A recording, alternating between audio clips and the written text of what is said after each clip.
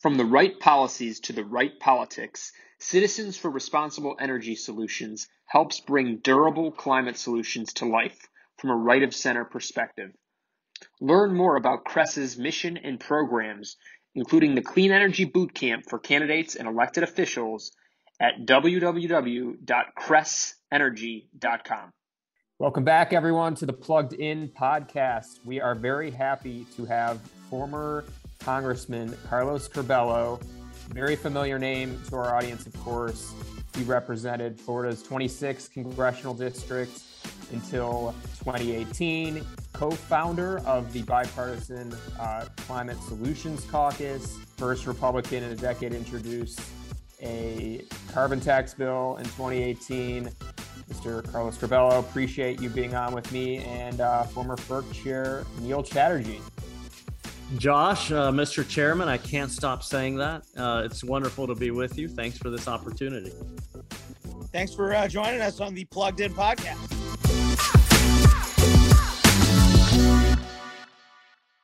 Yeah, so Carlos, I'm wondering, in our last episode, we spoke with Representative John Curtis of Utah. He started a climate caucus among conservatives, and he's leading a delegation to Glasgow, which is the big UN climate conference, which is happening as this episode airs. And I'm just wondering kind of what the fact that there is this Republican only group going to Glasgow. I mean, how do you feel like that reflects on where Republicans are on this issue, and just how that's evolved since you left Congress? Well, Josh, 5 years ago, when I started working on this issue in Congress 6 years ago, that was unimaginable that a group of Republicans would travel to a United Nations conference to talk about climate change. Those were both bad words in the Republican Party of 2015 and 16, climate change and United Nations. So it really shows that the evolution has been extraordinary in the last 5 or 6 years.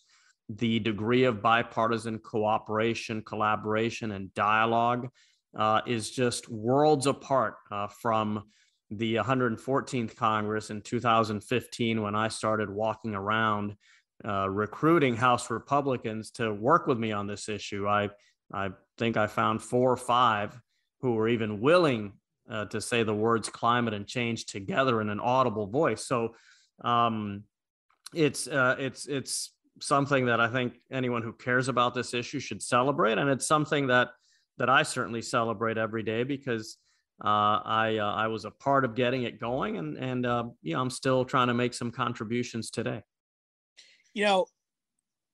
For our audience who may not be totally familiar with your background, can you just, kind of give them, a sense of your politics? I mean, it's not like you're some kind of squish or rhino. You're a guy that ran in a tough district, Florida. We're really known for being smart on policies like immigration and the economy. And there's a sense that your leadership on climate issues may have hurt you politically, but I get the sense from knowing you and talking to you that that's not the case at all, that you think it helped you. I was just wondering if you could kind of frame that up for our audience. Yeah, Neil, I'm very honest about this issue. I'd love to say that, from the time I was born or time I turned 5 years old, I wanted to make a contribution when it came to environmental policy or climate change. But, when I ran and started my campaign in 2013 and won in 2014, honestly, it was not a prominent issue in my campaign. I did not focus on it very much. I always thought we should have good environmental policy, but it just wasn't a point of emphasis for me. And then I had a meeting with scientists from the National Oceanic and Atmospheric Administration early in my first term in 2015. I saw the statistics, I saw the data, I saw the projections for my district, for my community. And I said, oh gosh, I have to lead on this issue. It's not, even if it hasn't been an issue of passion for me in the past, I don't have a choice. So I got involved, started recruiting Republicans, eventually built out the House Climate Solutions Caucus together with Ted Deutsch, a Democrat from up the road here in Palm Beach. And, that was really the beginning of bipartisanship on this issue in Congress. And at one point in the 115th Congress, we even organized the caucus to vote down anti-climate amendments filed by Republicans, and we succeeded. It was the first time during that Republican majority that there was that kind of dynamic on the floor. So, no, I mean, look, I'm an original co-sponsor of the Tax Cuts and Jobs Act. I voted to repeal and replace the ACA because I think our country deserves a better, more market-based approach to healthcare. So I'm fairly conservative on a lot of issues, but because I'm conservative and because I like to solve problems, I got involved in this issue. And you're right to point out that some disingenuously claim that I lost in 2018 because of my involvement in this issue. It was the opposite. I was the top performing Republican in my district, which, by the way, was the most Democratic leaning district held in the entire country by a Republican at that time. So I outperformed Ron DeSantis on the ballot. I outperformed Rick Scott on the ballot. And that was in large part because of my work on this issue. And because there's a lot of people in South Florida who live at about sea level and near the sea and worry about sea level rise. So look, we can be true to our ideologies and to our principles while also being pragmatic and finding solutions to challenges that emerge. And obviously, this issue of carbon pollution is a major challenge, and we should all try to contribute to make it better. With Florida being at the epicenter of it and tourism being so important to Florida's economy, and we're seeing Florida impacted by these storms, and insurance companies having to pay out huge sums to restore damage done when some of these storms hit, grid operators having to replace transmission lines and hit ratepayers with that repeatedly. Like, do you see the dynamics and the politics in Florida specifically around climate change shifting? Totally. I've always told people that if we're going to get a big solution for climate change in the United States, whether that be carbon pricing or something else, I think that solution is very likely to be born in Florida, because here, climate change and sea level rise and ocean acidification, they are not theories or ideas. We're living it. A lot of municipalities have already had to invest millions of dollars in elevating roads, in strengthening seawalls, in trying to including the Keys, right? Well, that's right. I represented the Florida Keys. I mean, can you imagine an area in our country more exposed to this threat? You probably can't. And it's very costly. So this cost is already being borne. It's being paid by people in our country, and not just in places like Florida, but in ag communities, obviously out west with wildfires, tornadoes year round in parts of the country that would only see them in the summer. So we're already facing the costs. The question is, how are we going to incorporate those costs into our economy in a transparent way so that people are aware of the risk, and we can actually solve for the issue by mitigating, making sure it doesn't get worse, putting less carbon pollution in the air, and also adapting. I mean, we're going to have to, all this stuff I talked about, elevating roads and building new bridges, and rethinking FEMA and the way FEMA operates. So there are so many important questions here, and for a long time, Republicans were ignoring them. Now Republicans are in the game. They're paying attention, and they're coming up with their own solutions, and that's wonderful. Yeah, I've found in my conversations with Republicans and voters, I had a chance to of course, you remember I came to your district before your election, and that was a lot of fun. Got to talk with some voters there, and yeah, I mean, it just feels like the adaptation, resilience, this kind of amorphous term. I mean, these things are easier for people to kind of, both parties, to generate consensus on. Now, on mitigation is where there's more maybe polarization. Have you? I mean, do you have a feeling? I mean, do you feel like there's more of a recognition of like, the issue of fossil fuels and fossil fuel use is going to have to be addressed here to really meet, the emissions goals, or is it that's still kind of a dirty word? I mean, you talk to John Curtis, he says, don't demonize fossil fuels. So, I mean, it's still, at least in Congress, I haven't seen that change much. There's no question that Republicans are embracing policies that will reduce how much we pollute the air with carbon emissions. When you invest in research and development for direct air capture, for new nuclear, for carbon capture and storage, those are all solutions to reduce emissions that pollute the air. Now, can Republicans do more? Should they do more? Absolutely. But I remind people in 2018, I was working with Senator Heitkamp and others to expand 45Q, that's the carbon capture tax credit, in the IRS code.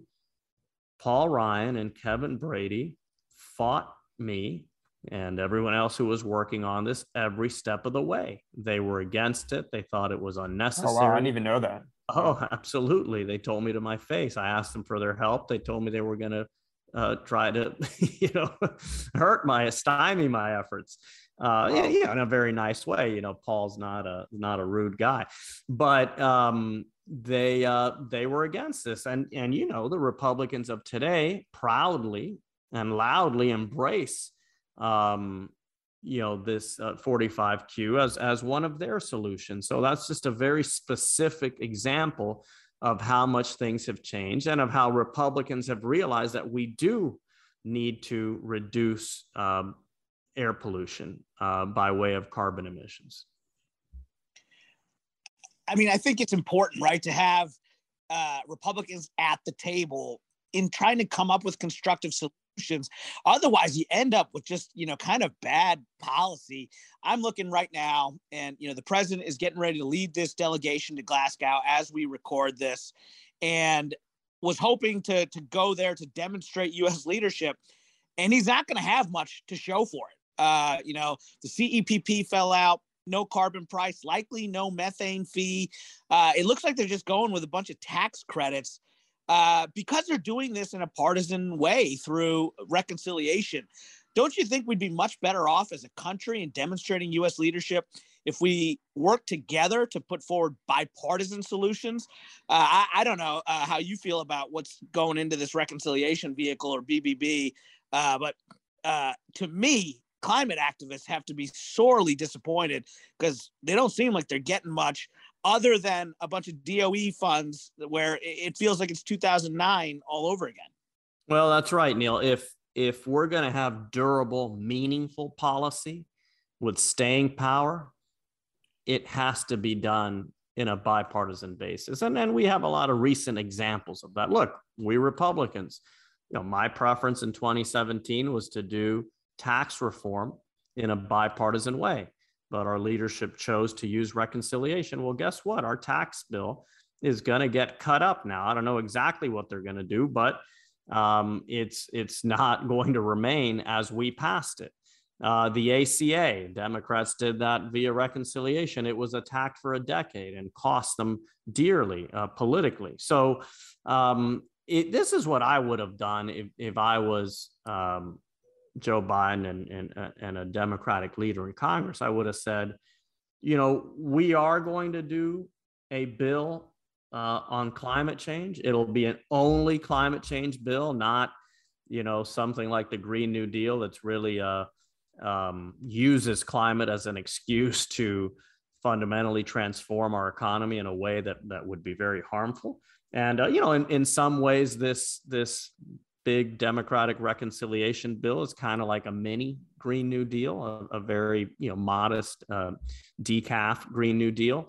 But I would have put the pressure on Republicans and said, we're going to use reconciliation, but we want to do it with Republicans. We want 5, 6, 7. Right. It doesn't prohibit. I mean, Republicans could get involved here. We're going to lower the threshold to 50.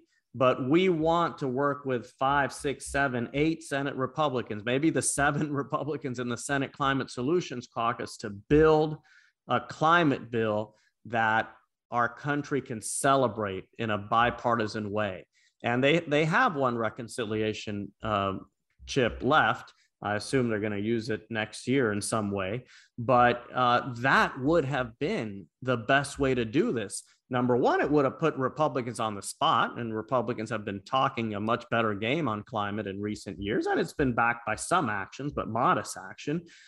Democrats could have put the pressure on Republicans and gotten some policies that would have been built to last. That if you show up at a UN conference and say, look, we passed this bill, Republicans and Democrats together, wow, that's a real victory. That's something that the rest of the world is going to say, okay, I can believe in this, I can count on this, and now we're going to do our part as well. Yeah, on one of the policies, obviously that you focus on, that proponents of climate, significant climate action are talking about, or have talked about for a long time, carbon pricing. A lot of our listeners, I'm sure are know about your leadership on that issue and wondering why there hasn't been another Republican to step up and support it. Brian Fitzpatrick out of Pennsylvania is the lone Republican sitting in Congress to support carbon pricing legislation on that. Mitt Romney, senator, has talked about it, but hasn't come on legislation. What's stopping it at this point? Big oil is now, I guess they say they've been for carbon pricing for a long time. They're starting to even get, louder on that, as they've been criticized, for not doing enough. What's stopping it, and has it disappointed you that it hasn't really happened yet? Well, Josh, look, it's a heavy lift on the Republican side because it's a new tax. And even though it makes perfect sense and the revenues can be used to reduce other taxes that don't make as much sense, like income taxes or corporate taxes, for example, that are kind of more arbitrary in nature, it's still a tax. And that gives Republicans a lot of apprehension. Now, I will say, a tax on carbon was legitimately, or who knows, could still be, maybe has still an outside chance of being included in this legislation. And that kind of shows you how much the concept has grown in 10 years. In 2009 and 10, 60 Democrats couldn't even give this kind of policy any serious consideration. They didn't even put Waxman Markey. No, they were like, keep that away from us. In 2021, 50 Democrats have come pretty close to adopting that policy, including some fairly centrist Democrats. So I think that policy concept is still gaining traction and becoming more attractive, but very slowly. And I will say that they're I'm aware that there's probably a handful of Republicans in the Senate who would be serious about considering this kind of policy if they were included, if they could design the entire thing, and especially the expenditures part, which is the fun part for any politician. So I do still see a future for carbon pricing. Obviously, we're going to price carbon one way or another. We're either going to do it through tax credits and research and development, or we could do it in a more simple and transparent way for the American people to see and to adapt to. But that remains to be seen. In terms of how things are shifting, I've made very clear I favor market-based solutions to dealing with carbon mitigation, that I'm opposed to regulations and subsidies and mandates. And during my time in the Senate, working as an aide to Leader McConnell, we vigorously fought the EPA Clean Power Plan because we saw that as regulatory overreach that would impose a lot of costs on consumers. And during that time, we did polling that showed that even in areas where Americans were in agreement that climate change was man-made and real, and we needed to do something about it, that when you started to ask Americans whether they would be willing to pay change, support quickly fell off. You've recently done some polling in this area to show that even there, the idea that American consumers would be willing to pay to combat climate change, that even there, the needle has shifted some. Can you walk us through some of your latest findings? That's right, Neil. And I don't have the numbers in front of me right now, but the University of Chicago's EPIC Center, which I'm doing a fellowship at for this academic year, did a poll with the AP, and we found that a record number of Americans, about half, are willing to pay to help solve this challenge, address this challenge. And that was a record number. And it was another record number was that 80% of Americans thought that climate change was very important, which was about 60%. And another 20% thought it was somewhat important. So 80% of the country agrees that we should be paying attention to this and solving. Do you know where Republicans came out in the actually paying for it? I can get you those crosstabs, Josh. I will. But the point is, and Neil, I think you articulated it perfectly.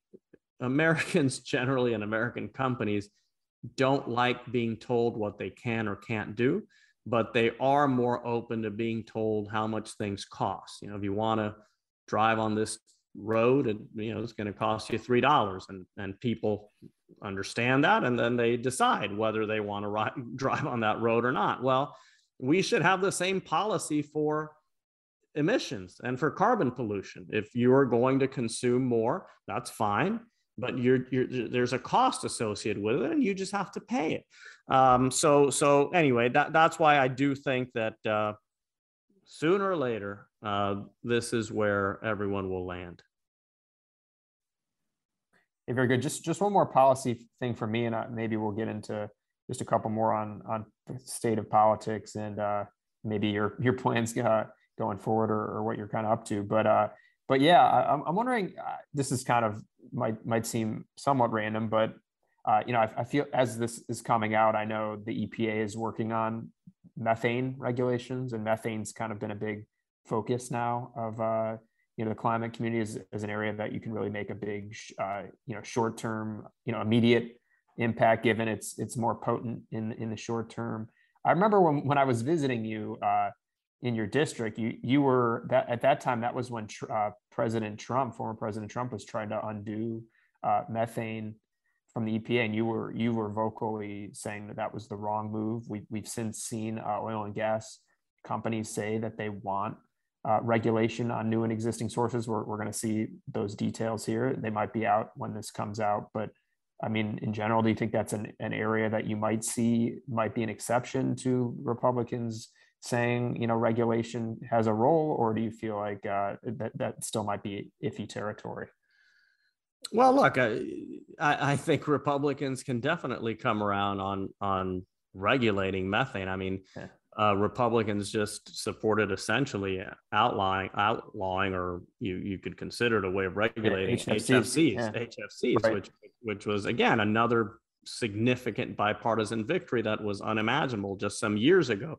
But on methane, it's the same thing. Like, seriously, who the hell wants to be for methane emissions? I mean, not, as you said, not even the people who would benefit from that, if they got to do it at no cost, they're against it too, because they know it's just bad and unsustainable. So it was nice to see double-digit House Republicans vote with Democrats to, I guess, to bring back the methane's emission rule. And I think there was at least one Republican senator in the Senate who also voted that way. A few, Lindsey Graham was one. Right, exactly. So again, everywhere we look, we see growing bipartisan cooperation and collaboration on climate. Some of it is quiet, and for a lot of Republicans, that's purposeful. That they don't necessarily want to be advertising, especially if they have upcoming primaries, that they're working on this issue. But the bottom line is that they are, and many are willing to do it prominently. And I applaud John Curtis for this initiative of having a Republican-only caucus for this issue, because that's going to give Republicans an opportunity to learn from each other, to not feel like they're being pressured or judged by Democrats. And that's what we need. I mean, this is a new issue for Republicans. It's an issue that Republicans ignored for at least a couple decades. And that's the key word. This denialism, that's a joke. Very few people, I found very few Republicans in Congress who actually denied climate science. I did find many who just had no motivation or interest in engaging the issue. And that has all changed, which is wonderful news. Pivoting a little bit, Josh teed this up, and I love it, talking about politics and potentially what you may be doing next. I think back when I think of national politics to Tim Russert in 2000 and that famous board where it was Florida, Florida, Florida. Here we are 20 years later. Florida continues to be at the epicenter of national politics and Republican politics. You might have up to 4 Floridians, with interest in the 2024 presidential election, with President Trump is now a Floridian, Senator Rubio, Senator Scott, Governor DeSantis, all kind of in the mix. Do you have a sense for what role Florida politics may play in our national conversation going forward? And with what you stated at the beginning of the conversation about the increasing significance of combating climate change in Florida, do you think our nominee heading into 2024 ought to have a platform to deal with climate change? Well, Neil, first thing I'll say is that it sounds like Florida TV stations are going to have a wonderful cycle in 2020, 2023, and 2024 if all those Floridians run. I don't think they all will, but certainly they all would be credible candidates. I know them all pretty well. I think, without question, setting aside the former president, Ron DeSantis is in a very strong position if he decides to pursue the presidency in 2024. He early on in the pandemic, he got very high marks. More recently, he's had some run-ins with school boards and school districts, but things in Florida are doing amazingly well. And Ron DeSantis has allocated record amounts of funding for environmental projects in the state of Florida. For the first time ever, we have a statewide infrastructure fund for coastal communities to access so that they can become more resilient.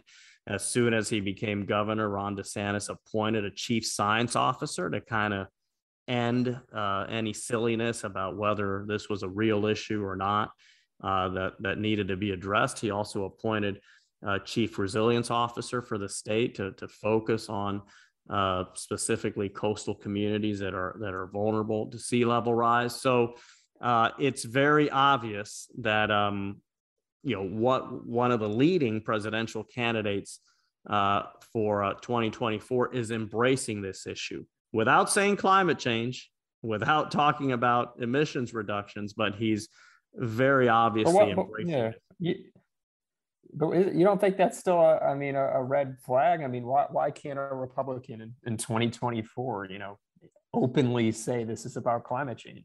Well, look, you don't need to tell me, Josh. And one of my problems was that I never really cared if I lost. I was never afraid of losing. I mean, I always wanted to win, and I won every time except the last one during my time in public office. But some people just don't like to take too much risk. Obviously, primary contests are top of mind for most politicians these days running in partisan races. Walking the halls of the Capitol, the biggest fear any Republican or Democrat has is a primary challenger. So that's just unfortunate, and it's a symptom of how deteriorated and broken our politics are in this country. But it is what it is. I tell people, look, as long as people are doing the right thing, don't worry about what they say. And the other thing I say is when especially people on the left accuse conservatives or Republicans of greenwashing or corporations, whatever it is, I say, why don't we celebrate that this cause of reducing pollution and building a more sustainable planet is so compelling that people are even willing to fake it, that they want to be a part of it, even if they don't really mean it. So what, right? Like if you're in high school and you start a new club and kids who aren't in it are talking about being part of it, that's a good thing. We should welcome that, and of course try to make sure there's some follow-up and some action to back that up. But there's just a lot of good stuff happening on this issue. It's all beneath the surface, beneath the headlines, but it's there, and I think it'll become more and more apparent in the coming years. Cool. And just on polarization and just where the Republican Party is right now. I mean, Adam Kinzinger. I mean, obviously, I don't know if you talked about everyone's greatest fear is a primary. I mean, he just recently announced he's not going to run for re-election. He's one of the more high-profile Republican moderates. Someone who voted for President Trump's impeachment, has been very vocal. I know he might have other political considerations, but I mean, do you see that as? I mean, he's not the first. Josh, I mean, he got redistricted, right? He got redistricted by Democrats in Illinois. Yeah. But do you see this as a problem though going forward? I was going to say, to Neil's point, this is how Democrats reward courage on the Republican side of the aisle by drawing them out of their districts. But look, it is a problem that people like Adam Kinzinger, like Anthony Gonzalez, young Republicans are opting out. It's not good for the future of our party. It's not good for the institution of the Congress. I found while I was there that younger members, young Gen Xers and millennials, were much better at working together across the aisle and at having constructive dialogue than some of our older colleagues. And to see these youngish Republicans leaving Congress because bottom line is they don't have sufficient motivation to run for re-election, I think is very unfortunate. And it's going to put the institution under more and more stress. And I think we need two things in this country to help heal our politics. Number one is we need a generational renewal. I think that as more young Gen Xers and millennials populate the Congress, things will get better. And the other thing we need is transformational leadership. We need a president who is going to come in and really commit to working in a bipartisan way. I mean, a lot of people thought Joe Biden would do that. I think it's obvious by now that his goal is to get as much of his party's policies passed as possible. Sure, this infrastructure bill will help and will give him a crutch to say he worked in a bipartisan way. But I think a lot of the credit for that bill goes to Kyrsten Sinema, not really to the White House. You're a young guy with a proven track record of getting elected in a competitive district. Just unfortunately got smacked by a blue wave. Could you be one of those generational leaders that you just described going forward? Well, Neil, I'm not giving the typical political BS response here. I thought about running again right after I lost, and I concluded at the time I lost, my daughters were 9 and 6, and I just kind of took this as a blessing to just be home more and be more of a normal dad and husband, which is very difficult to do when you're serving in Congress. So my daughter just turned 12 today, so happy birthday to her, even though she'll probably never listen to this podcast. But not our demo. My daughter's now 9, so I'm not saying I won't run again someday. It's certainly something I think about and obviously that I have a passion for. But for the foreseeable future, I'm happy doing what I can from the outside, which sometimes I think is easier to do than from the inside on issues like this and others. and and just having a more normal life. But sure, it's something that maybe 6-8 years down the line, I'd look at. I'm 41, which a lot of people don't even start political careers till their 50s or 60s. So there could be another round of that madness for me. Thank you for joining us for episode 5. Really enjoyed the discussion. Thank you both, gentlemen. It was a pleasure. Yeah, Carlos, Let's do it again sometime. Really appreciate your time.